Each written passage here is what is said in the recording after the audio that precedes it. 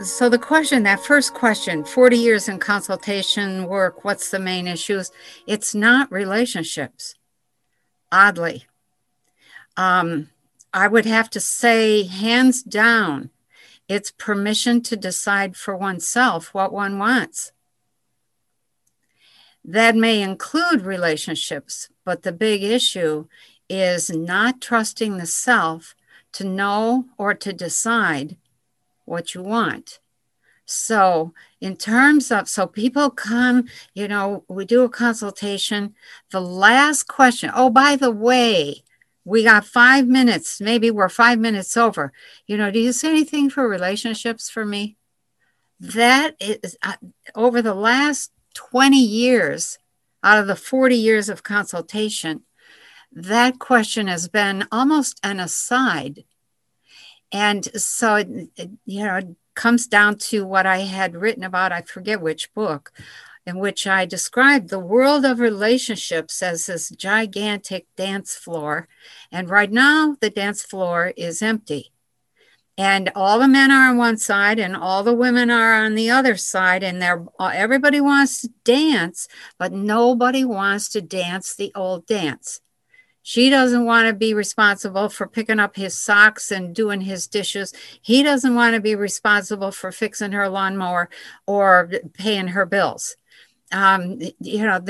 Couples, that's not, that's kind of a dated way of looking at things, but it's surprising how much of that still exists, even in the young people. Now, there's a few people in their 20s and early 30s, maybe, who are very, very careful. They each have to do certain things. They each play a role. They don't want to get into ruts of, expectations, but those are the minority, and they don't work any better than the ones who are in the ruts. So the bottom line for relationships is that it became clear to me quite a long time ago that we need a whole new way of thinking about one another, a whole new way of loving one another, interacting, a whole new set of what I'm going to call expectations or assumptions about relationships. I'm not saying that I think we should have expectations or assumptions, but we need something different from what we've had. And one of the things, let's start with the whole sex thing. Over the last 40 years, advertising has used sex to manipulate us into buying everything, into thinking all sorts of things, into believing all sorts of things, that we need somebody to be happy. That is not true. The greatest unhappiness across the board, doesn't matter whether I'm talking to people in Asia or people in Japan or South Africa or England or, Poland, it doesn't matter. They want something, they think they need somebody to be happy. The somebody they need is themselves. And nobody has permission to be who they are and to love who that is and to celebrate that. Nobody. Well, maybe a few here and there, very tiny percent. So when it comes to main issues, like I said, the main issue is decisions and trusting oneself to make the decisions that you want. The other, in terms of relationships, has been, do I have to have one? That is totally surprising. When I first started 40 years ago, the question was, how do I find somebody? Now people are like, well, do I have to have somebody? Is it okay for me to be happy living by myself? Can I have a different kind of relationship? The answer is yes. Oh my gosh. So they're not as much incarnational issues. You can spot an incarnational issue right away because people hook into one another and it becomes very destructive. Somebody's got to break that. And that's incarnational often. Once, I think I've seen one relationship in 40 years that was absolutely magnificent love and appreciation for one another, that started and went all the way through the life, like 60 years. That doesn't usually happen. Although I do see that after people have tried out 2 or 3 people, they will find somebody like that. And then they spend the rest of their life just loving that person. So grateful that that person is in their life, working with that individual in a very conscious way. The whole relationship communication issue really is one that has to do with having to grow up. It's maturity. And maturity means taking responsibility for yourself. Period. That's really it. What most people want is something to focus their love on because they don't have permission, when they don't have modeling or demonstration of how do you love everything and everyone around you. And I'm saying love, not have sex with. Love. How do you love everything around you? How do you nurture everything around you? So that we have to begin demonstrating that, living that out, showing what that looks like, sounds like, how that behaves, how it talks, etc. Instead of this sappy, soupy BS kind of romanticism that passes for relationships, which is not sustainable. So you described before how we've been given a reality. So we've been told to believe a certain thing about the world around us, but we've also been given certain key elements to think that this is a relationship and this is what you need. So therefore we need to be with somebody, the whole Hollywood scenario. But if you were to try to think of something else, how to evolve races, what's a relationship like, for example, where you're from the Pleiadians? How do healthy people who exemplify what you're trying to say? So how are relationships? How does it work? Can you give us a bit of an idea of how that goes? I don't know if I can even do that. So first of all, it's what I was just saying. You're totally responsible for yourself and your trajectory in life and your work in life. You cannot use a relationship as your excuse for not becoming. So that's the first thing. The second thing I would say is that the focus on nurturing is everywhere. It's tremendous. It's a conscious effort. And there's great love and great honesty and great gentleness with that honesty, because honesty can be brutal, in everybody. There's also among my people a better recognition of the stage of development that an individual is at. And so you don't pair yourself with somebody who isn't developed to the same degree that you are, because that's a disaster in the making. And that's that whole, what would I call it? That whole human development program, human development concept that we have here stops at 14. So that's about where most of the human race we're suffering from arrested development. And that is not the end of the development of a human. Oh my God, you're not even halfway there. Halfway is going to be somewhere between 25 and 30. But because we don't know how to take care of ourselves, we want somebody who comes in and will take care of us so that we don't have to. Well, that doesn't work. So you end up off track, not unfolding yourself to your full potential, not giving your gift, and then trying to preserve the marriage. And why? Why are we fed this whole story about the marriage and the children and, getting married and da-da-da-da-da? Because it feeds the need for a nation to continue replacing its people.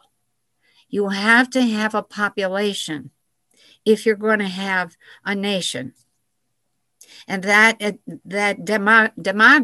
demographic demand, if you will, is something that has been not spoken about very much, not acknowledged. But the whole goal has been to encourage people to get married and have children until they decided, oh, no, we're overpopulated. When a few people became powerful enough to really run the rest, it's like a cattle rancher. He's got 1,000 head of cattle. He can run those cattle anywhere he wants to run them. Well, that's about where we're at.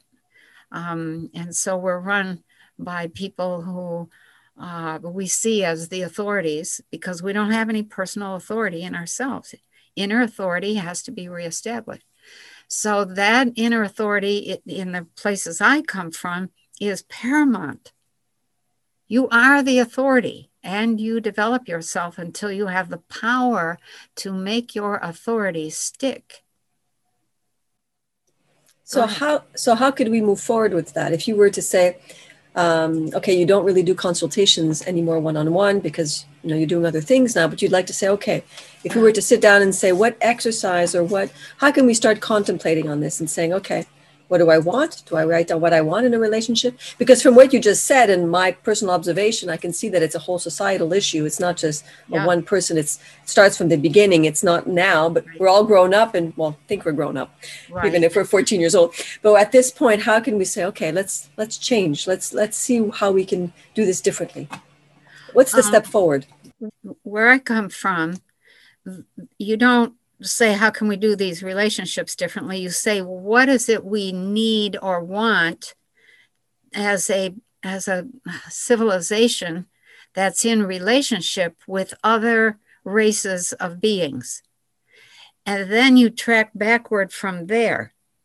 If you want peaceful, peaceable, loving, powerful relationships, because there are beings out there that are, they'll be greedy if they can get away with it. You need to protect yourself. You need to have enough power to be totally independent as a civilization, but totally connected, because the joy is in the connection with others. So then you track back from there.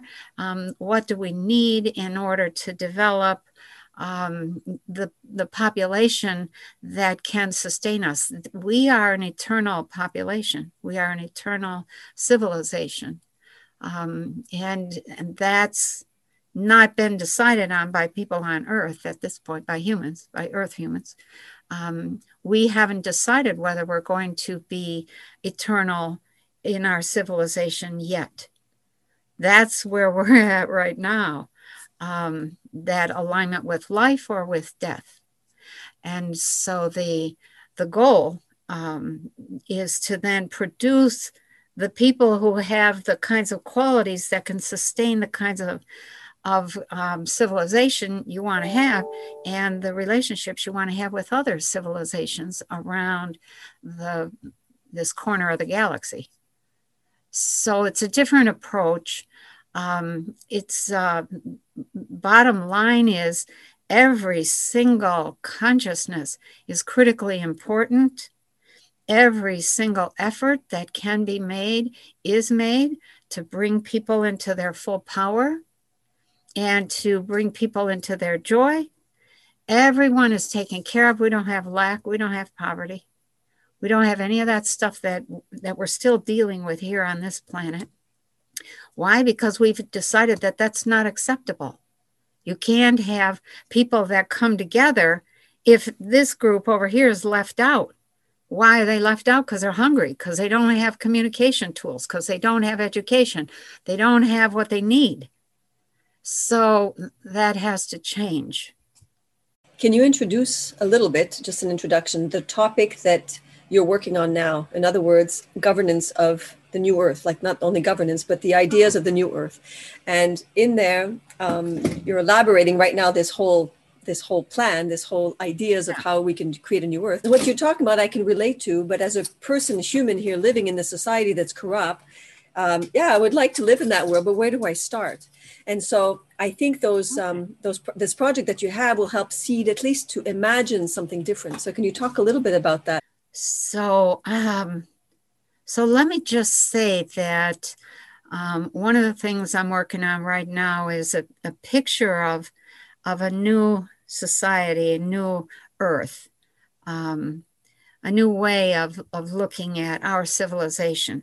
If we don't have a better picture of what we could be creating, we're not going to be able to create it. So I have 12 categories, and I'm going to do 12 little, I don't know, lectures or talks about each aspect of a civilization that is growing up and that is stepping into their own power and making appropriate changes. You can't make them all at once, but you can, by gosh, you have to have your eye on the future, on where you want to go. So relationships is one of those. And if you don't have relationships between people that are, I was going to say that have a sense of humor, that have a sense of creativity, that have a clear idea of why are we producing people and what kind of relationships nurture those people to create what kind of society. And you have to define this very consciously, very deliberately. Even if you don't make it for another 100 years, that's okay. You still have to have an eye on where you're going. You still have to have a picture or an outline or some guidelines. And that's really critical. So relationships, people make the reality is the bottom line. If the people are making a reality that makes people cry or makes people sick or makes people hurt, you're not going to get very far for the reasons that have to do with lack of access to the creative centers in the brain.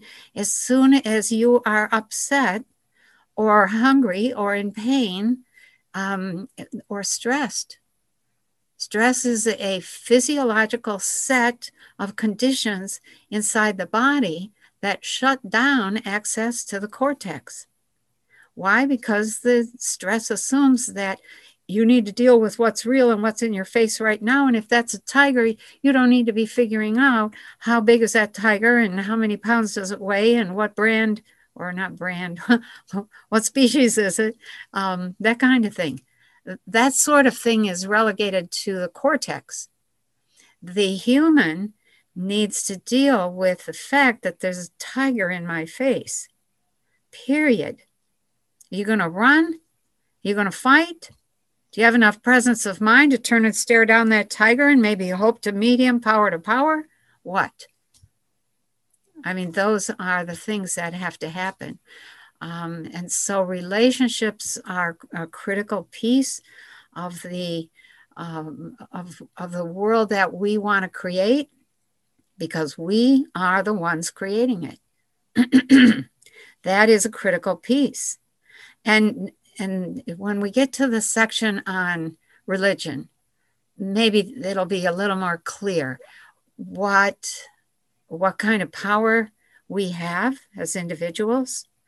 What I want to present is altogether a whole picture, a whole paradigm, 360-degree view of what goes into the creation of a new earth, a new world, not a new world order, a new world.